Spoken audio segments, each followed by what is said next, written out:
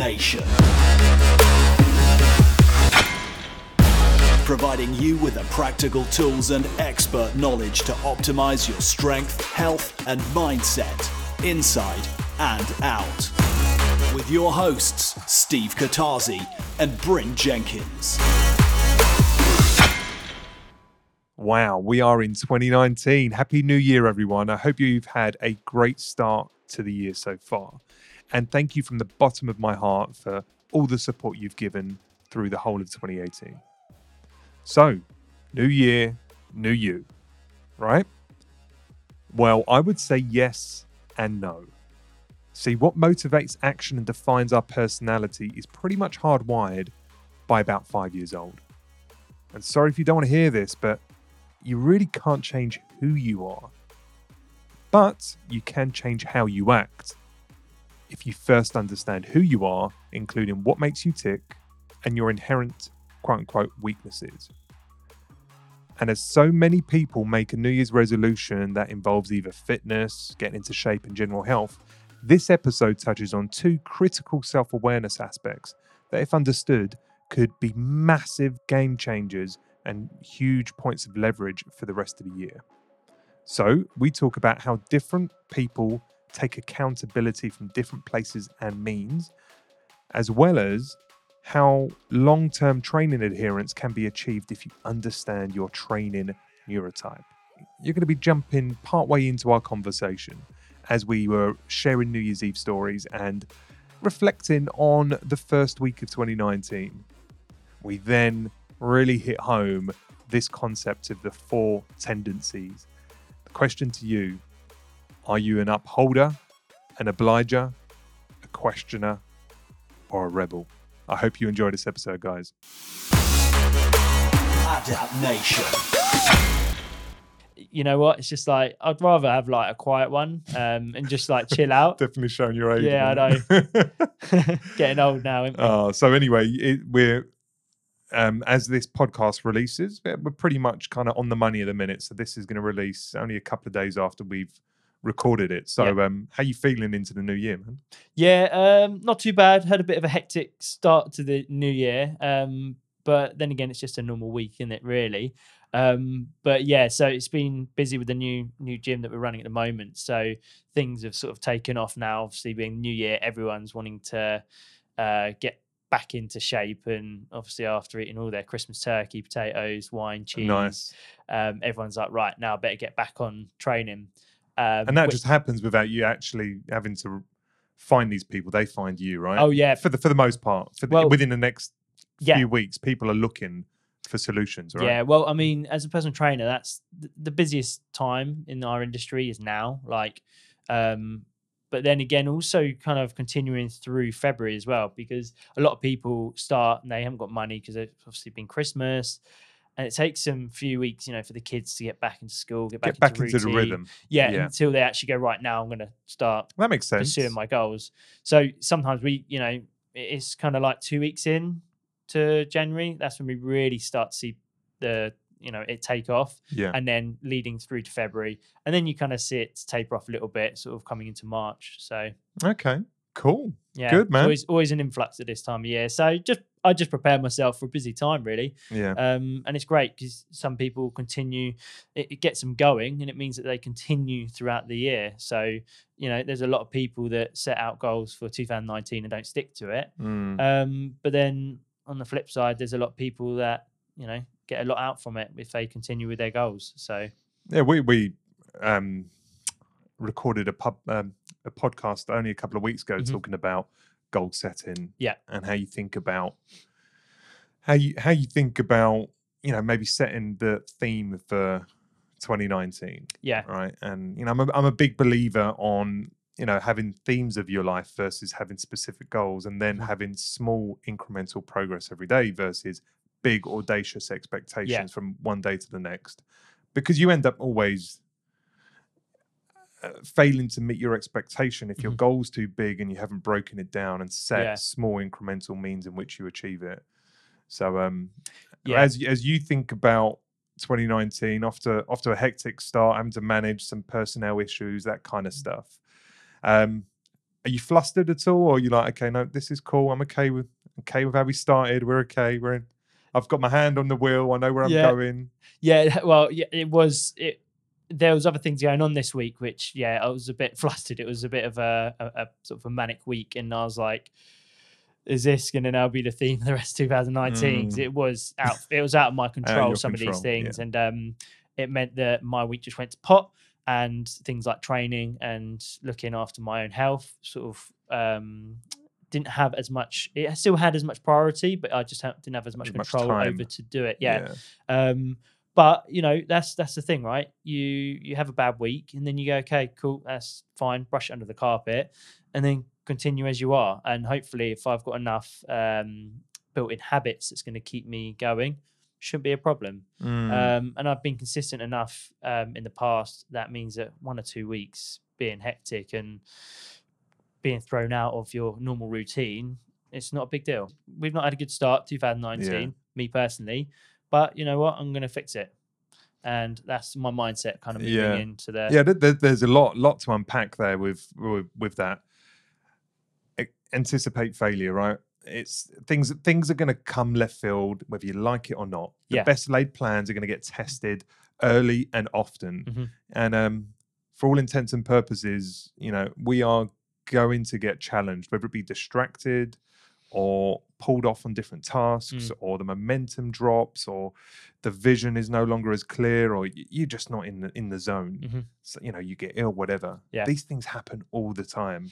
So your resolve towards your themes or your goals has got to be strong enough to say like that. I set that because I cared about it. It is really important to me, and I know I've got the tools. I'm willing to learn how to develop that skill, do that thing, what have you.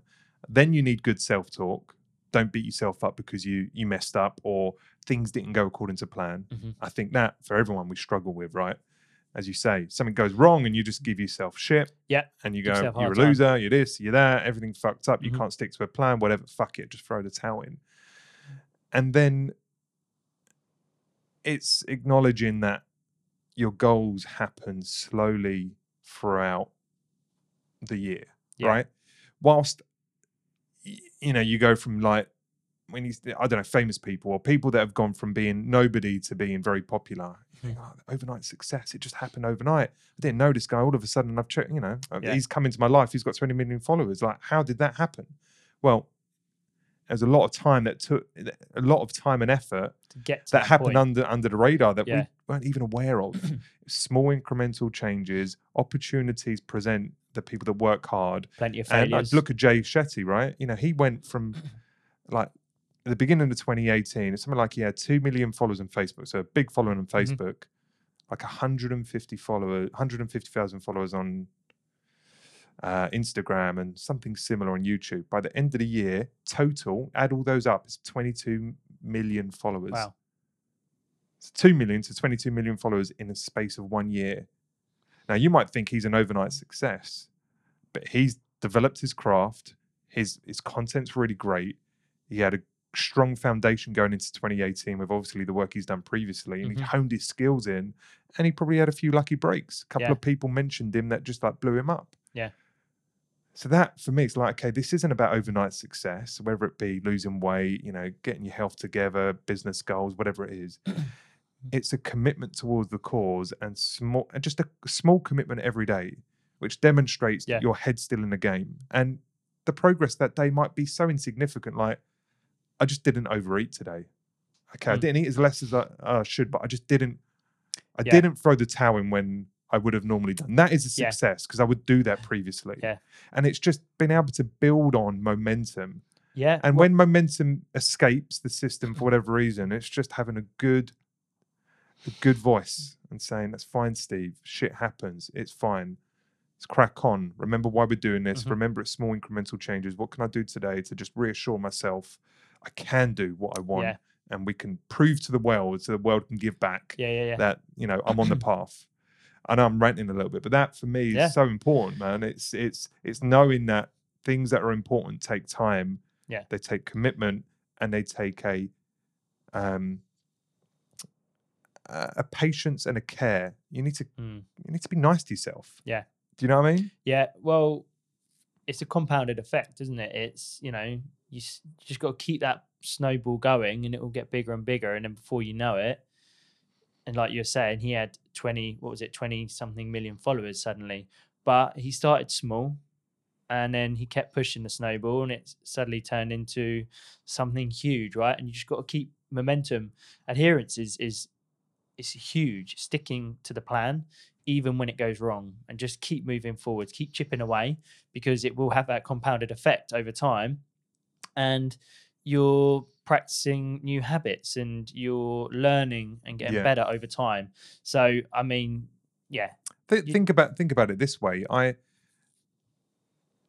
it comes to training, Mhm. for me, the most important thing when it comes to training is that unless there's a massive event, what prevents me from doing this? I've got to train when I say I'm going to train. Some of those days are not going to be very good training days because I'm distracted. I've got my head in the game on something else. I don't really want to do it. I'm feeling a bit funky for whatever reason. I'm going to get in there. It might not be as long. It might not be as effective. I might not progressively overload. Might actually go backwards. But I've gone in the gym and I've done something. Yeah.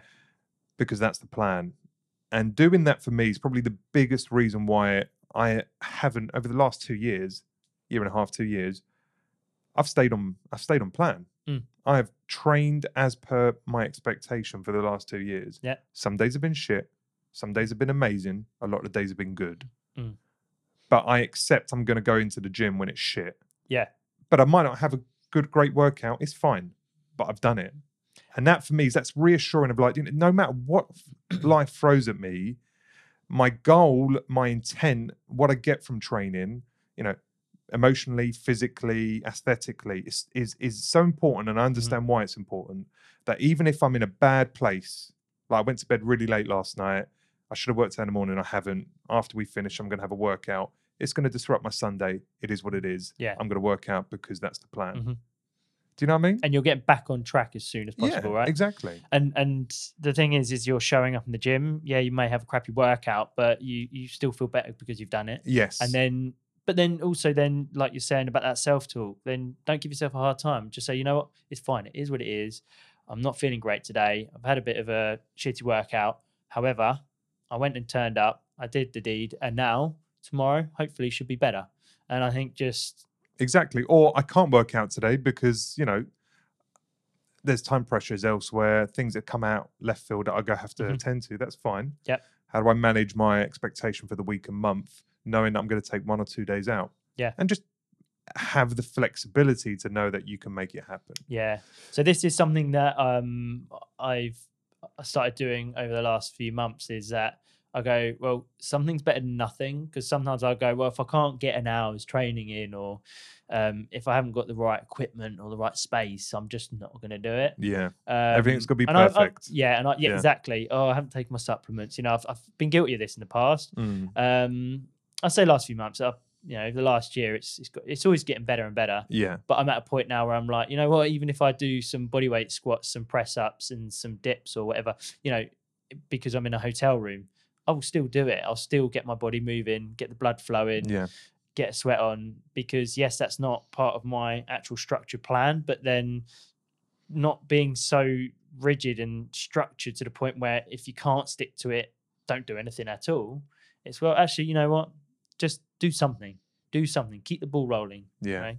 So I think that's going to be it's a good message to put across to people. Do something. It's better than nothing, even if it is a crappy workout. I agree, man. Well, listen, 2019 is only just started, and I'm sure that most people have put some time aside to think about what they want.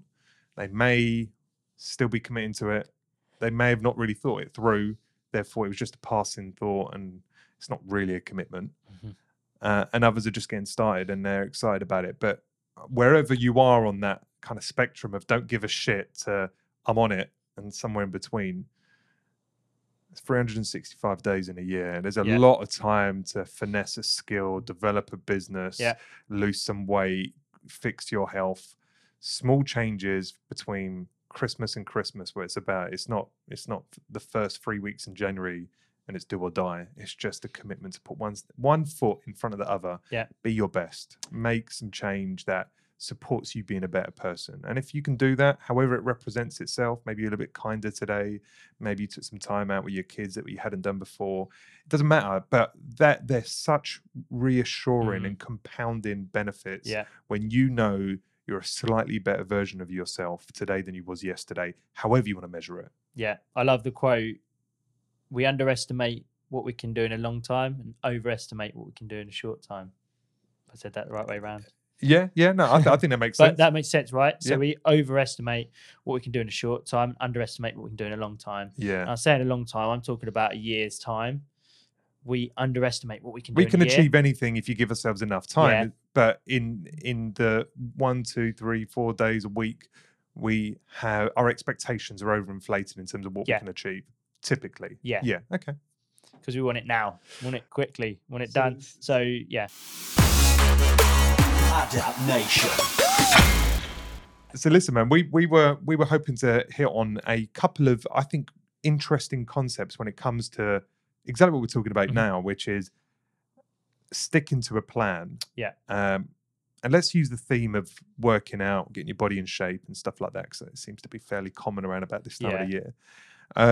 2 aspects I wanted to chat with you about. One is accountability, and the second is training in line with your quote unquote neurotype. And I'll explain that in a second.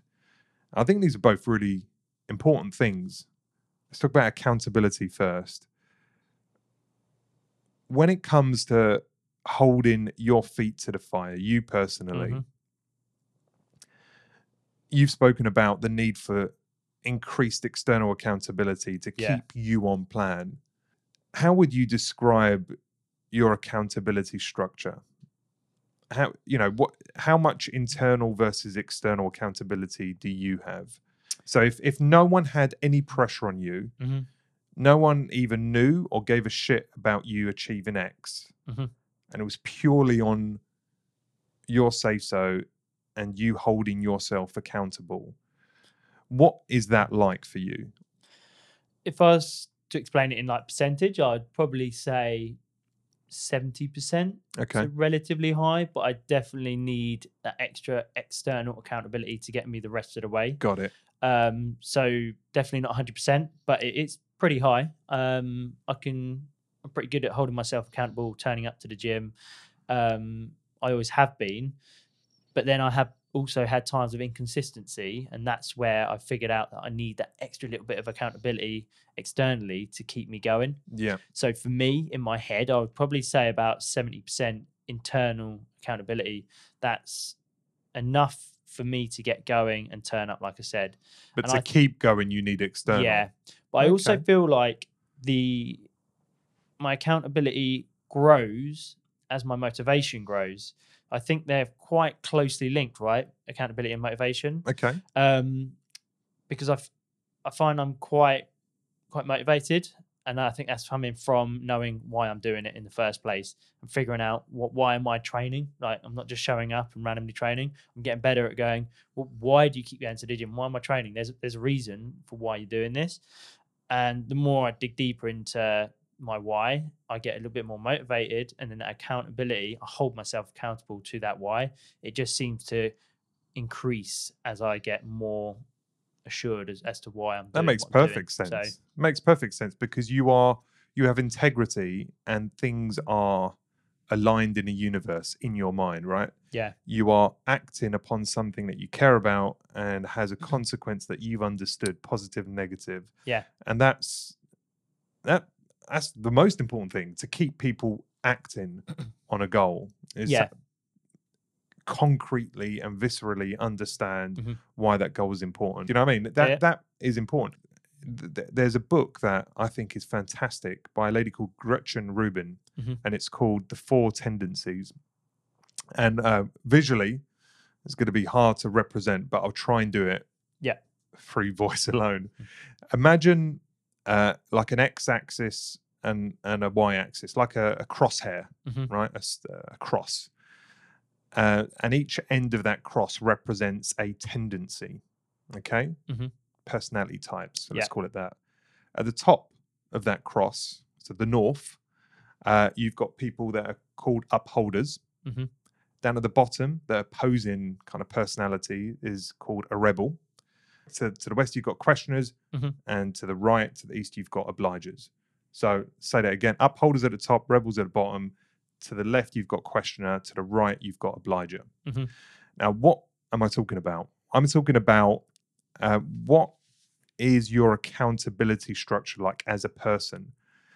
And this lady Gretchen, she devised a way of describing pretty much everyone universally that fits in one of these four camps, or is a gradient in between. Like, you might not be north or west, you might be northwest. Yeah. But with a bias towards being north. Yeah. So if I put it in the context of what we've got here, You're not one or the other. an upholder is someone who has strong internal accountability and strong external accountability.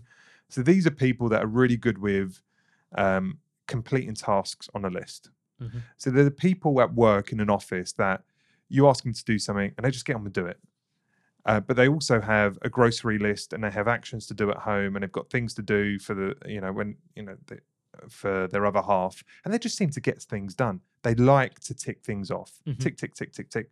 They're also the people that can overwhelm themselves because they take on too much responsibility, but they kind of take it in their stride, but they can look quite like process Nazis. Like, they love to get stuff done, and it's, progress, and sometimes can feel a bit anal and a bit rigid because they love ticking stuff off. Yeah. Internal, external, they respond equally to. Then you've got questioners. A questioner is someone who would have high internal accountability. Yeah.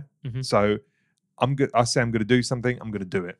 Once I've decided, that's it, it's done. I am going to commit to X. But they question external accountability. Like, if you said to me, Steve, I'd like you to do this, an upholder would say, great, I'll do it. Yeah, fine. When do you need it by? A questioner would say, why? Why do I need to do it? What's the point? And what they're trying to work out is, does that make sense for me? Yeah. Yes, you need a report every Monday, but I don't want to do it. I don't like it. It doesn't make sense. It seems like a waste of my time. You're not getting value. I'm not getting value. Why? Yeah. And they will rebel, usually implicitly, just by kind of not showing up or delaying stuff, or say they're going to do it and not do it because they're not committed to that external accountability, because they have not made it internal. So I'm talking from experience. I am a questioner. You're the ultimate questioner. I ask a lot of questions. I think that's obvious. Yeah. But I have a very, very strong internal accountability, but only once I understand why. Yeah. So if you say to me, Steve, you know what, you should really do this new style of training. You should do loads of high reps.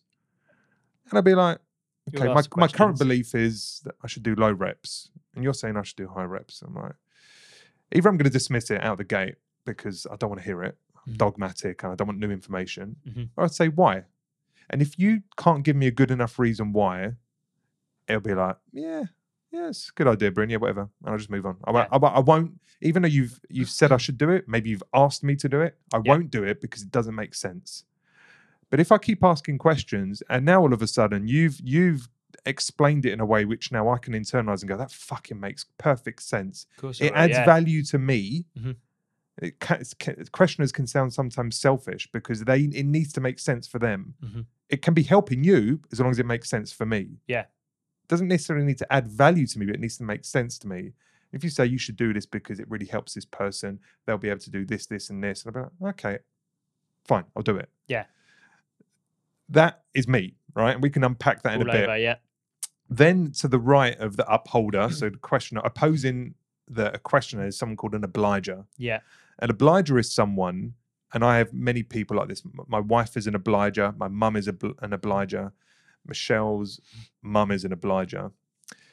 These are people that have very strong external accountability, but struggle with holding their own feet to the fire. So let me give you an example. Michelle will absolutely never let the kids be late for school. Never going to happen.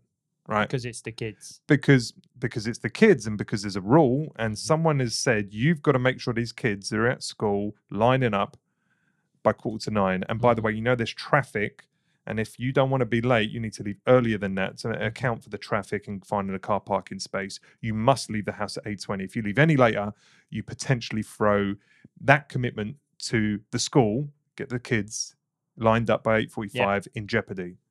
She will never sacrifice that external expectation of her. Yeah.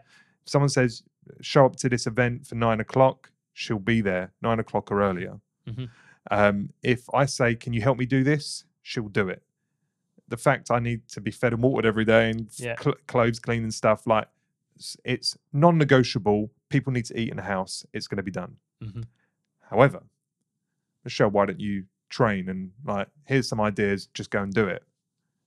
She might have the kind of novelty momentum and then that momentum disappears because if I am or someone isn't, whether it's a friend or it's a public Facebook group or it's her husband or it's the school or it's something that demands something from her, when the pressure's off and the eyes aren't on her and the momentum starts to wane, she hasn't got the internal accountability to keep going. Now, it doesn't mean she can't get shit done. She just needs to understand she doesn't have strong internal accountability. Obligers are often seen as Samaritans, people are people pleasers, that are not selfish, that put other people first. My mum's an obliger. I'll do anything for you. What do you need? I'll sacrifice me for you. And I come second. I come last. Everyone else comes first. Yeah. My needs are going to get met only if I've got time and space and everything else. So it sounds like the ultimate kind of non-selfish person is an obliger, but actually that isn't the case, because if you don't care for yourself, you're leaving value on the table that you could otherwise give. You could be a better giver if you gave to yourself adequately as well. And then lastly, down at the bottom, opposing the upholder is someone called a rebel. A rebel is a difficult character, and there's many of them. They're people that don't respond to external accountability and don't respond to internal accountability. My daughter, one of the youngest one, is not a classic rebel in every sense, but in many senses she is. I'll give you an example. She could do something wrong, and I could say to her, say sorry. And she won't. And I'll say, just come on, just say sorry. This is over. This conversation, this trouble, all this shit is over if you just say sorry. And she'll just close up, say sorry. And I'll go on her 10, 15 minutes. She starts crying. She starts sobbing. Nose starts dripping. She can just about breathe. She's like having a panic attack. Say sorry. She won't do it. Come out of her It's mouth. hurting her. Yeah. It's hurting me. There's an effect this is going to have on a relationship for hours afterwards. And she won't do the one thing that is necessary, because in the moment she doesn't see the value for her. She doesn't see the value for me. It's just, I don't have any accountability. I don't need to do what you say. I don't even need to do what I say. I don't need to meet my goals. I don't need to meet your needs. No, I'm just like, as soon as you demand stuff from me, I'm going to close up. So with a rebel, you need to find ways to manage someone who wants to do the opposite of control. I'll do stuff as long as there is an expectation. So how do you get someone who doesn't want to have expectations of them to achieve? You just got to keep the expectations low and almost reverse psychology them into achieving stuff. Now, I've done a lot of talking at you into the mic, but I just wanted to put those quadrants out. So upholder, strong internal, strong external, list doers, that people just get stuff done but can get overwhelmed. Questioners, that can be a pain in the ass because they're always asking why before they do anything. But once they internalize it, they are reliable as hell. Obligers will do anything for you, will always meet the world's needs of them, but quite often overvalue the world's view of them versus their view of them and achieving their own goals. So for them to be successful and get stuff done, they need to use external accountability to get stuff done, and they can leverage it if they're careful.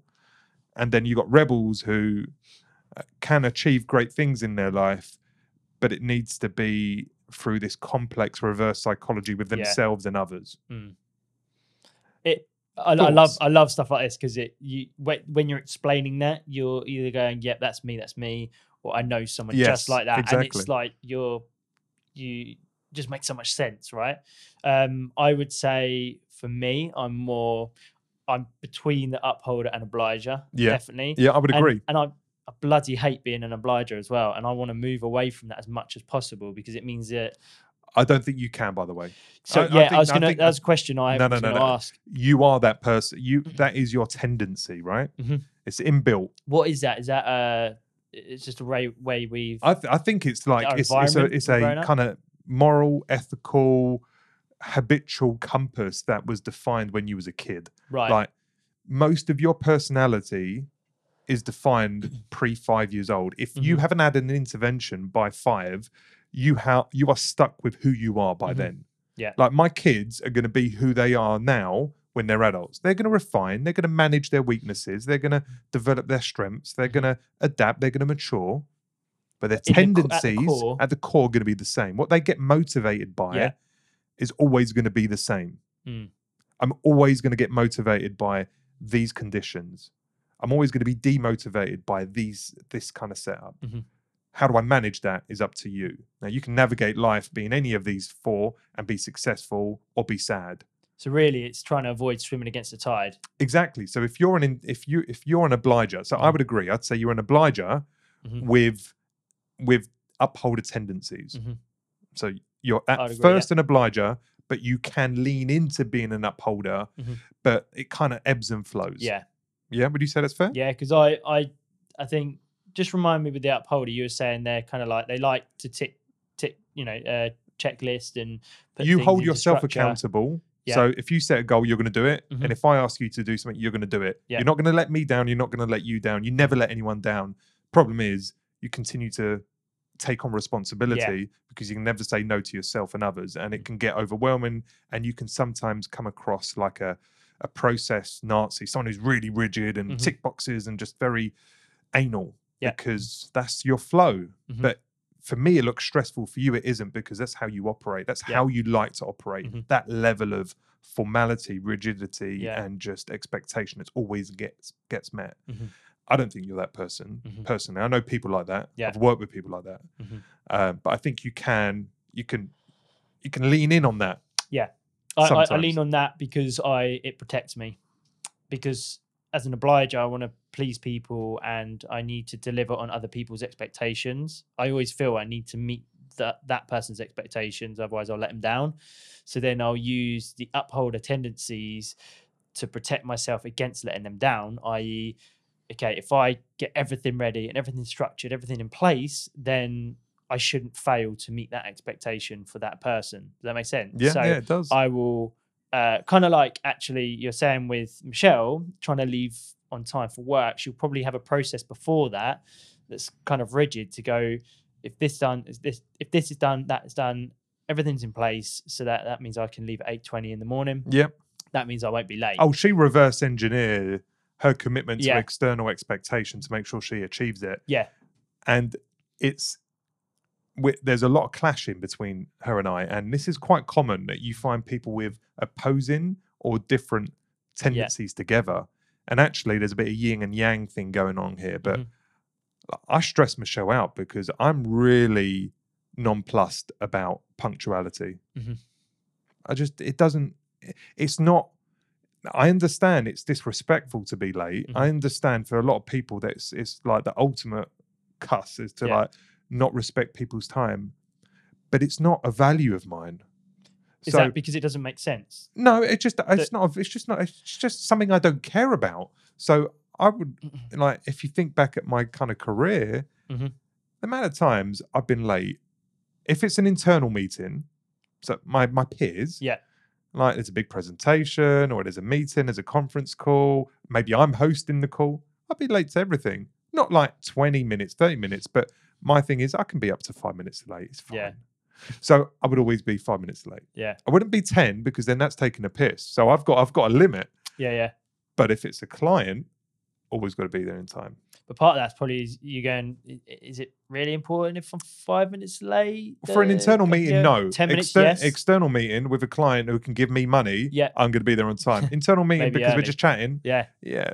No. And you think that's part of a rebel tendency? So questioners can come across like rebels if they don't understand the why behind the expectation set upon them. So there's been so many times where I've been asked to do things and I've delayed them and delayed them and delayed them. And Steve, like, why are you not doing this?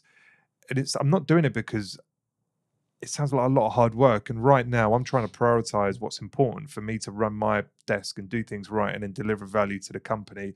What you're asking me to do right now seems to meet your needs, but not mine. I'm not going to do it. But I won't say it. I won't necessarily say that. Yeah. I'll just go, yeah, okay, all right, fine. But next week, Steve, have you done it? Oh, just priorities, haven't got to it yet. Next week, have you done it? Do you know what I mean? Yeah. And I won't just out and out say, I'm not doing it. I should. It would be it'd make a lot more sense. But it makes sense why you're not actioning it. Yeah. Yeah. So, I mean, so you've read the book, right? Yes, I have. So I just have a few questions as to how this could work in terms of if you're, say, a questioner, are you, because you're a questioner, more likely to go south rather than north with your tendencies as a questioner? So as a questioner, more likely to be closer to a rebel than an upholder? You can basically have these, you'll be defined by one of these 4 types as your dominant characteristic, but you can blend up or down or left or right. So if you're a questioner, you can be a questioner upholder. So someone who's is primarily a questioner, but has a tendency to probably do what you ask from them. They question it, but they do it anyway, and it kind of works like that.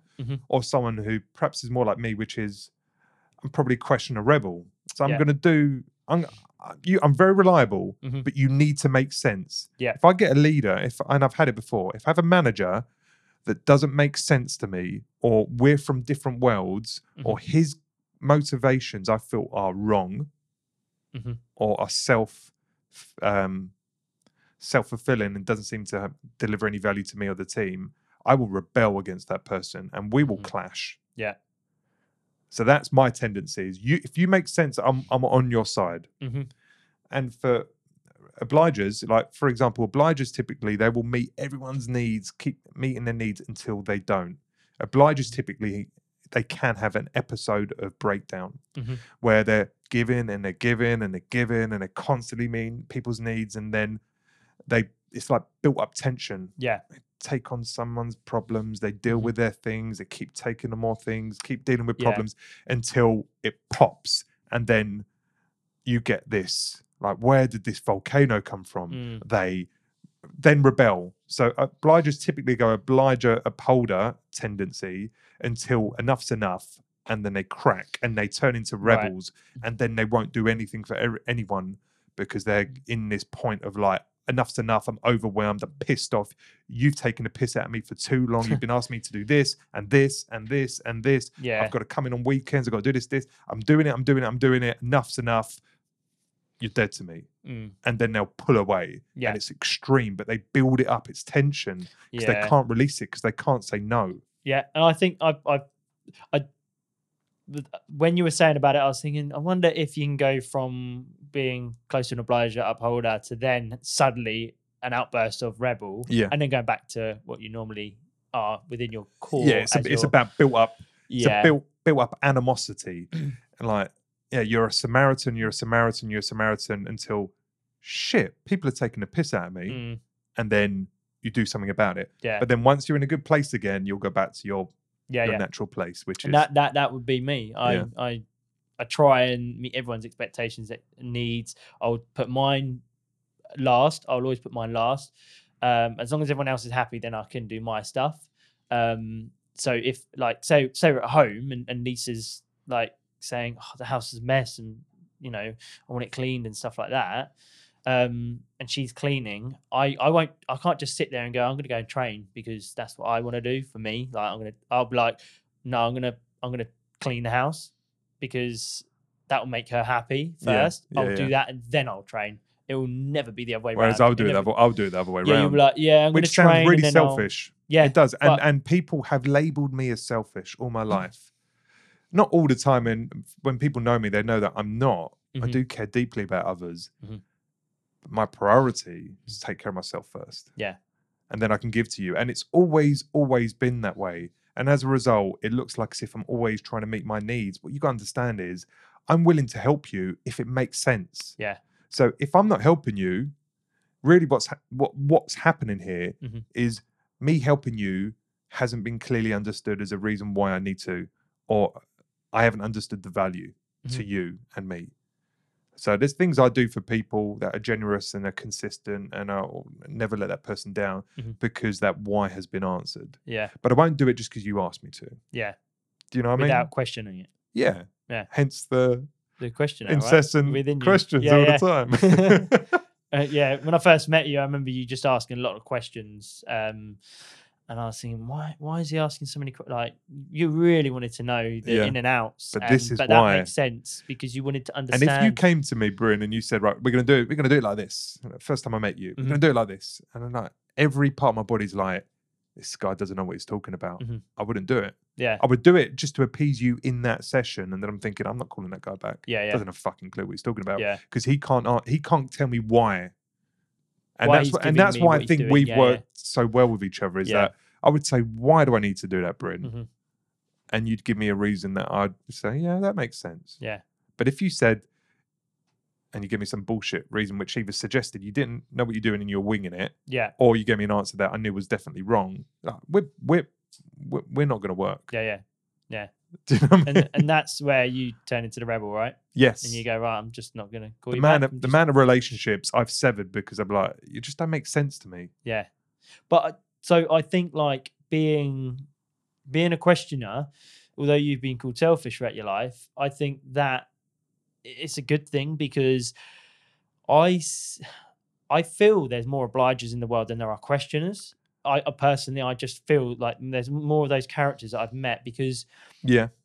And I've worked with and so many women people- and mums Yeah. seem to not always, but quite often yeah, demonstrate this tendency. these tendencies is that because I've met a lot of people through work that I've said to them, look, you need to look after yourself first because we're trying to achieve this goal, yet you're busy doing this for everyone else and you have no time for you and you need to prioritize you. If the plane's going down, you need to put your oxygen mask on first and then you can not be a hindrance because you're not affected, you're fine, you can help everyone else. And I think as a questioner, you're fine because you've sorted yourself out and you have your shit together. Now you can help other people. Whereas it's the other way around for the obliger. It's we've helped everyone else's shit out, but our own. They're And now we given become- from an empty cup, Yeah, whereas I feel I can only give from one. My cup is full. yeah, And that's probably correct. Mhm. Like, as in, I'm probably more resourceful once, my cup is full or at least adequately Yeah. full.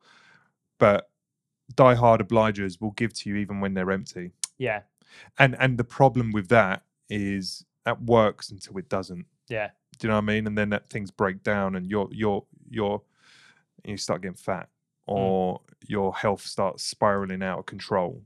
But you won't put yourself first until usually there's an event. Mhm. Somehow, this is what happened, right? So you won't care about your nutrition, you won't care about your weight, you won't care about your health until you have a scare. And then you realize because you've seen the tears in your kids' eyes Mm. that you're hurting them. yeah. And now all of a sudden, it's like, this isn't about me.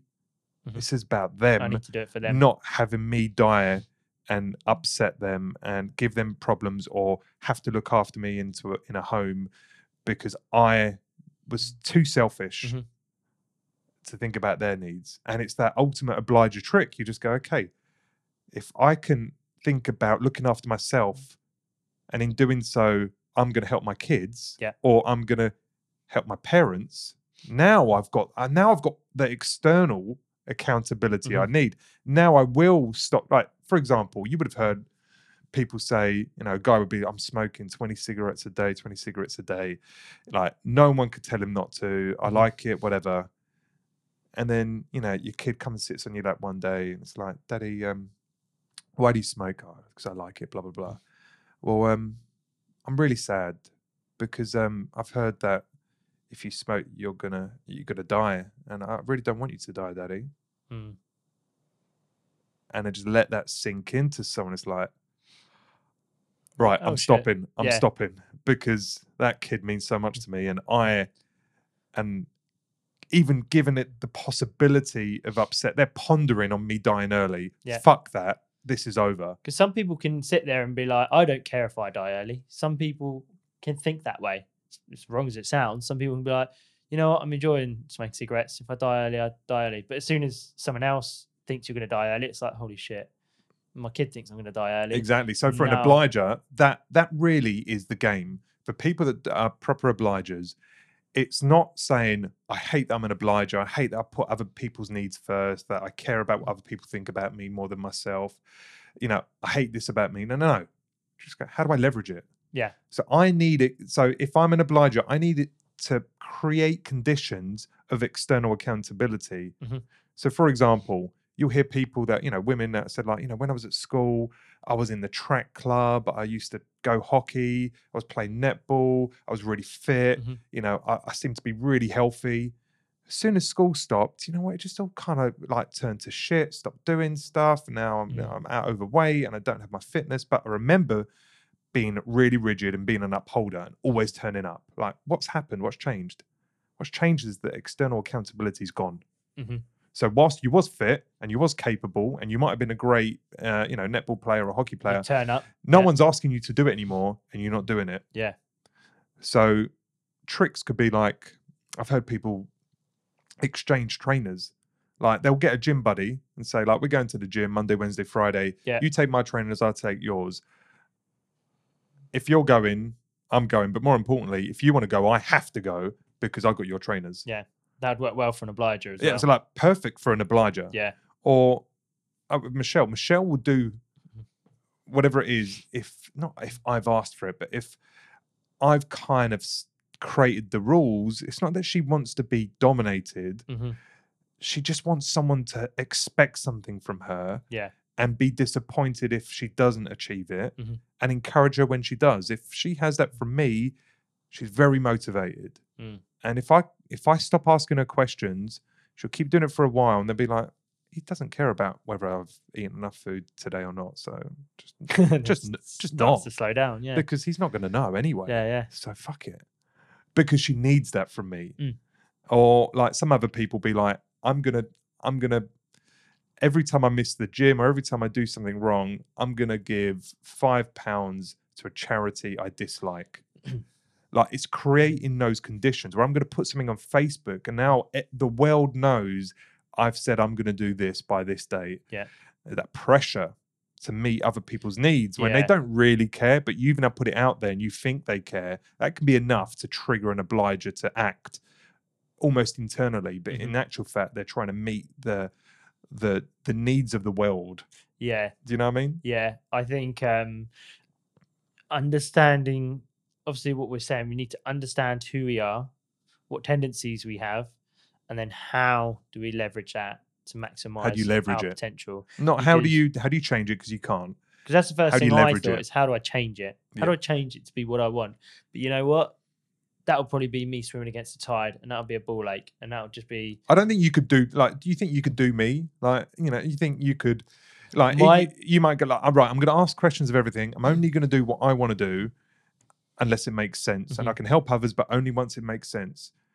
If that same scenario with Lisa, like, oh, I've got to tidy up the house, it's a mess and stuff like that, it's stressing me out. And you said, okay, does it need to be done now? What do you need from me? Mhm. Can it wait until after I've gone to the gym? What are the things you need from me? Like really kind of flesh that out, and you go, I'll go to the gym. I'll be back in 2 hours, and I'll crack on.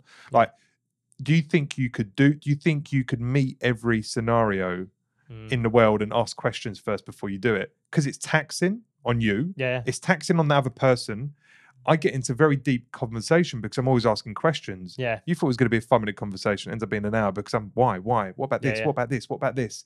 Because I just want to know more. And it's tiring for so many people. And it's tiring for me because Yeah. I can't just make a decision and do it. I go like, but what about if this Yeah. happens. You need to know every little Yeah. detail, but that also comes naturally to you. And if I was Exactly. to do that, like I'd do it for a week, but I'd have to be cognitively like aware and thinking Yes. about it all the time, rather than just naturally going, this is my reaction to this situation because of the way I am, right? So I think you just need to get smarter about it and go, okay, well, I'm an obliger. I'm or closest to being an obliger. I want to please people, but I don't also want to get overwhelmed. So knowing that means that you can stop yourself from getting overwhelmed, because then you go, well, I'm going to say yes to the people that I want to say yes to, that are going to also benefit me, because that external accountability will help me. And it will help them, because I know I'm going to deliver on that expectation, because that's my personality. But I am also going to make sure that I say no to the people that's just going to stretch me too far. And I think just being aware of that's how Yeah. you can leverage being an obliger, for instance, right? So like for you, you know how to leverage being a question upholder or a rebel. So I mean, I think there's a couple of things to take from this. One, having other people hold you to an account, I think is Yeah. a useful tactic for you personally Mhm.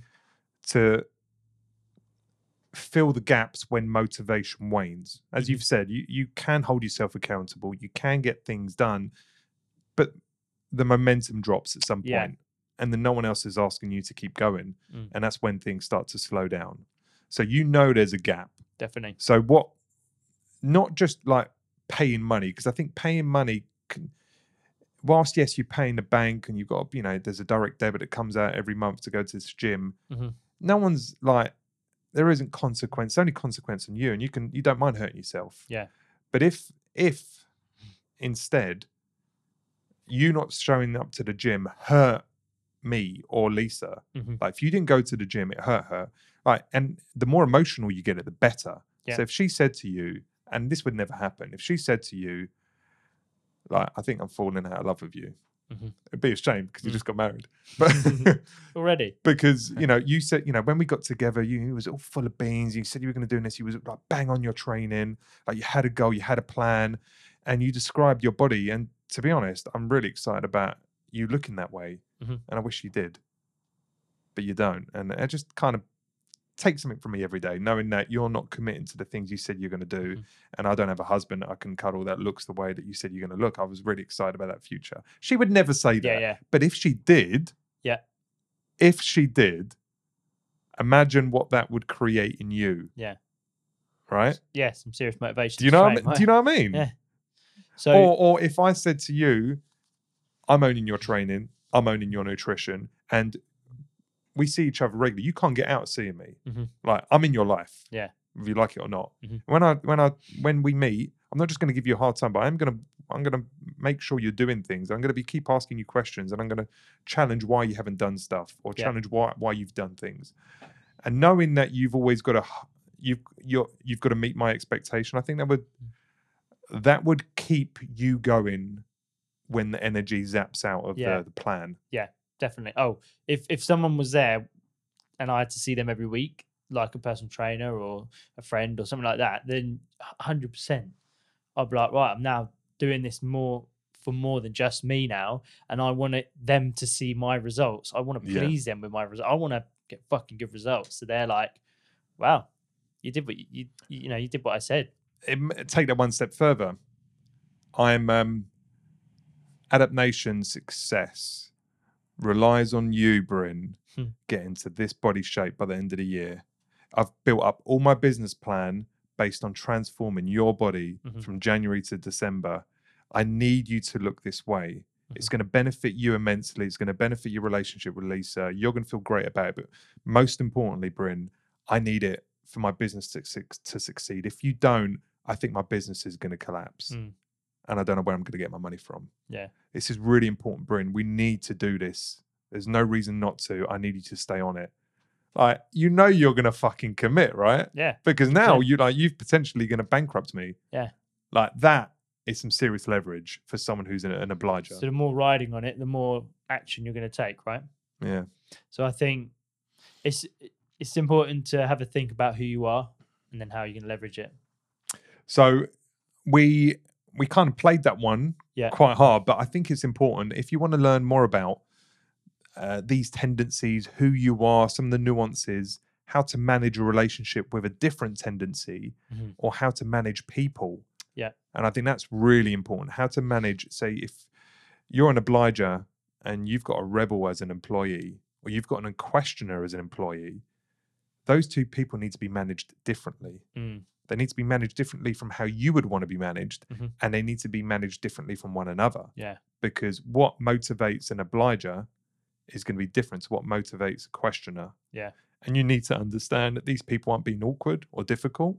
They just need their needs met, and they need to understand their actions based on what they're set up. So when you're thinking about who you're managing right now, what is that person in terms of tendency? So read the book 4 Tendencies by Gretchen Rubin. She talks all about managing people, working through relationships where you're different, understanding how to hold your feet to the fire, even if you don't have internal accountability. It's really, really interesting. And is there a questionnaire on there to kind of figure out There your actually own is. personality? Yeah, she has an online questionnaire that you can get to without the book. Mhm. You fill it in and it tells you who you are. Yeah. Yeah, it's really Cool. good. Yeah, So I'll check give- it I'm out. I'll gonna put it give in the that a show read. notes.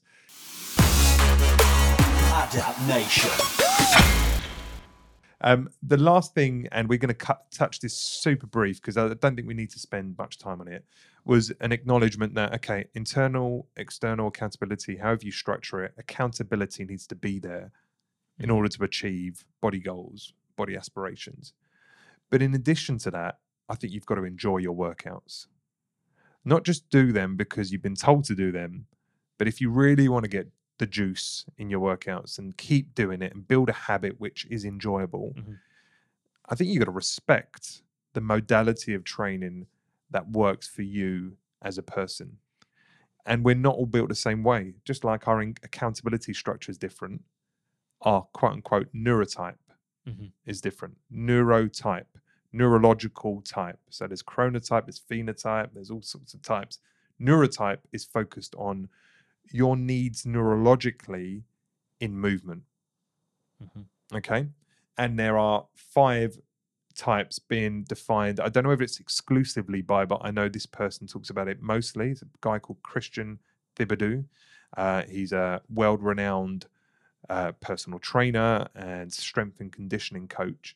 And he's seen so many people, and he's understood that the perfect plan can work perfectly for some people and could be shit for others. Yeah. Yet it's the perfect plan to build muscle and, get explosive, get strong, whatever it is, but it's not working for that person. Why? Am I a bad personal trainer? Is this not the right plan? Or do I need to adapt my expectations of that person to meet what their neurological needs are? Yeah. So there is 5 types. 1A is people that are driven by intensity. So FYI, I'm a 1A. So I'm someone who likes grinding workouts, heavy sets, neurologically demanding work where I need everything in this set. I'm going to lift a 1RM deadlift. I'm going to go in on a squat and I'm just about going to be able to get 4 out. Like that grind, push against danger, like that real demand where I need to be on every level to be able to do my workout. This person needs lots of rest between sets. Yeah. And they don't enjoy high rep workouts. They don't enjoy pump workouts where you're doing 15, 20 reps with low rest. So they're grinders. 1B. I wouldn't tell too many people you're a grinder. Wrong term. But it's all about intense neurological CNS, central nervous system demanding activity. Then you've got 1B, which is all about explosiveness. So these are people that love movement. So these are the kind of people that you see that do really well at CrossFit, or do really well at acrobatic type stuff, or calisthenics. People that love dynamic momentum and acceleration. So these are the people that just love to get outside and just move their body and exercise through movement and sprinting and changing direction or doing clean and jerks, and people that just like to exercise via momentum and acceleration. They like to do plyometric jumps and all that kind of stuff. Yeah. They cheat on isolation work because they want momentum. So instead of doing a bicep curl where it's strict form, elbows locked in, everything is staying static, they'll chuck the weight up however they want because they enjoy the speed and the momentum of lifting it up. Yeah. And they will love compound work, multi-joint work, and they've got a tendency to more volume. They will not enjoy those grinding workouts. They will not enjoy slow moving, stressful exercise.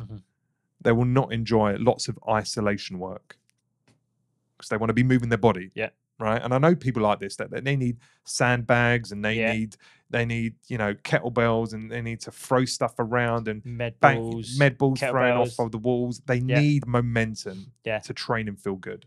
That's 1B. 2A, variation. So this is the kind of person who's kind of a bit of a blend. And the best way to describe them is they like everything, but not for long. Everything works for them, but not for a long time. Yeah. So they're novelty seekers. Give me a new program, I'm all over it. It's going to be hit one week. It's going to be, low rep the next week. We do high reps the following week. We're going to do really weird explosive movements the fourth. Just novelty, change, newness. They like lots of volume if it's kept varied. And they need variation in the session, in the week and in the block. Like, I don't want to just do strength for my whole session. I want to do strength and hypertrophy and explosive. And that's how you would train me, right? Yeah. All your blocks were like, I'm going to do everything. Mobility, activation, strength, hypertrophy, and HIIT. All in one session. Yeah. Like, fucking hell, Bryn, what are you doing to me? But these people, they like variety in the training session, in the work week, and in the block. And everything works, but not for a long time. It's all about novelty and variation. 2A. 2B is all about sensation. So these are people that love the pump. Feel, love that pump. Love the lactic acid build up in my muscles. Like to feel my muscles are just like straining from the workout. So these are people that love the muscle-mind connection. They love the burn.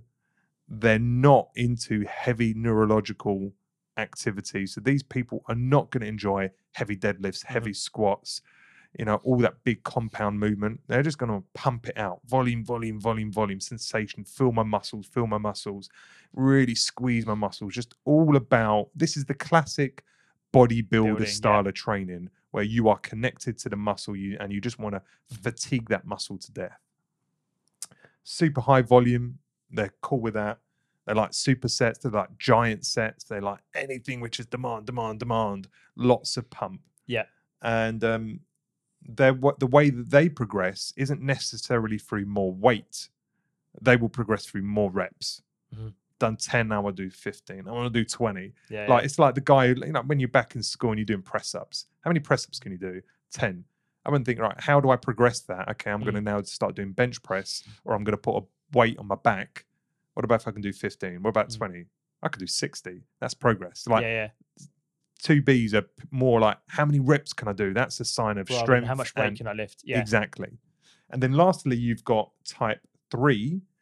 And these are all about control. So these can sound a little bit anal. They get stressed out with change.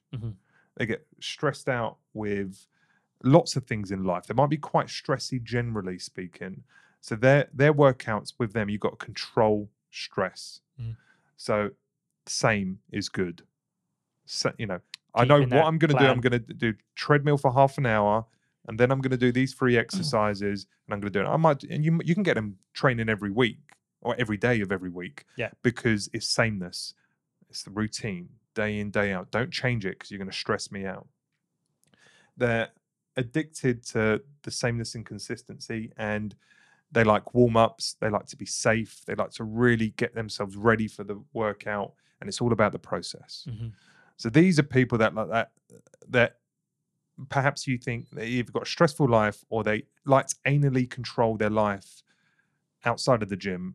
And for them, they need to do the same in the gym. Yeah. Yeah? Have that control. Yeah, that control and that consistency, that routine. Don't fucking change my routine.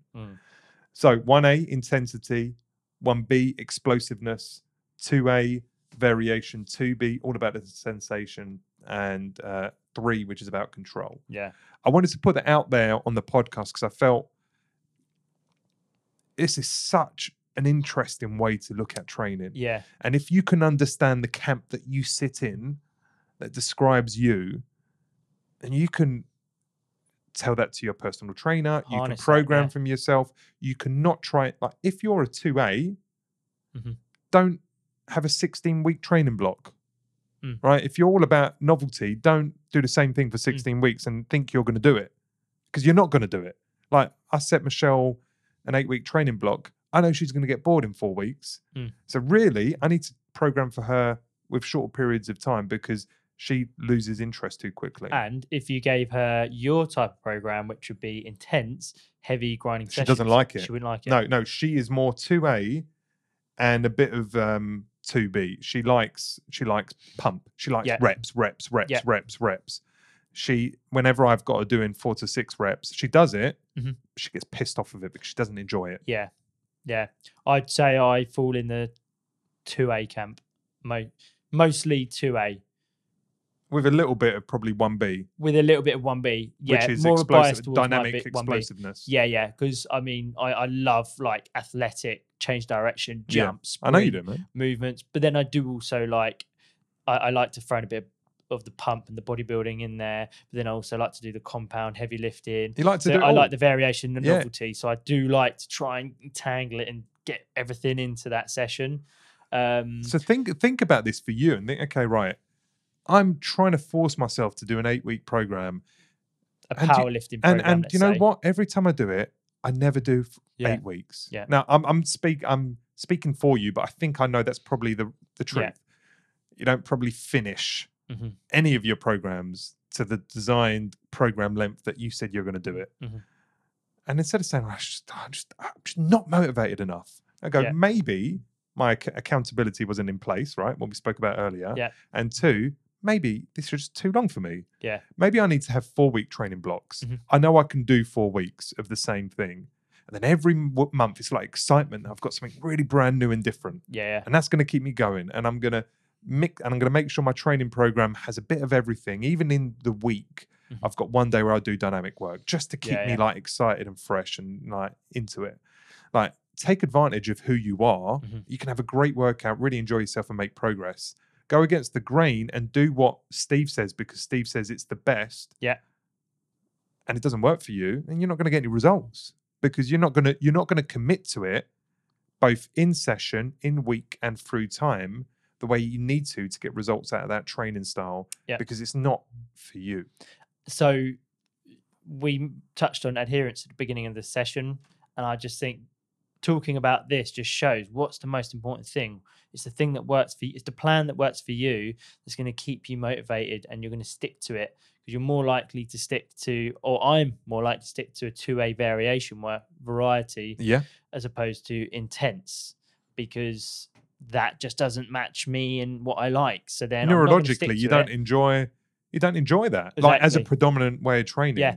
So couple my favorite training style with a good amount of external accountability. Suddenly now I've got the perfect recipe to stick to a plan that I like and I'm going to do well at. And you've got the external accountability of everyone listening today. Yeah. You've just worked it out. You've had this penny dropping moment. It all makes perfect fucking sense. Now everyone is looking. Yeah. Like, don't let us down, Bryn. Yeah. I won't. Yeah, you're holding me accountable. There you go, man. We're all gonna be beside ourselves, and you're gonna ruin all our year. Yeah. If you can't commit to what you've just said. Guys. Okay? I'll try not to ruin your year. All right, guys. Listen, enjoy the rest of your week, and listen. Adaptation is all about providing you with the tools and expert knowledge to help you improve and optimize your strength, health, and mindset inside and out. Take care. Thanks, guys. If you enjoy this show, please leave us a 5-star review on iTunes. It really helps. And of course, recommend us to any friends or family who you think might also enjoy the show. Thanks for listening. This is Adapt Nation.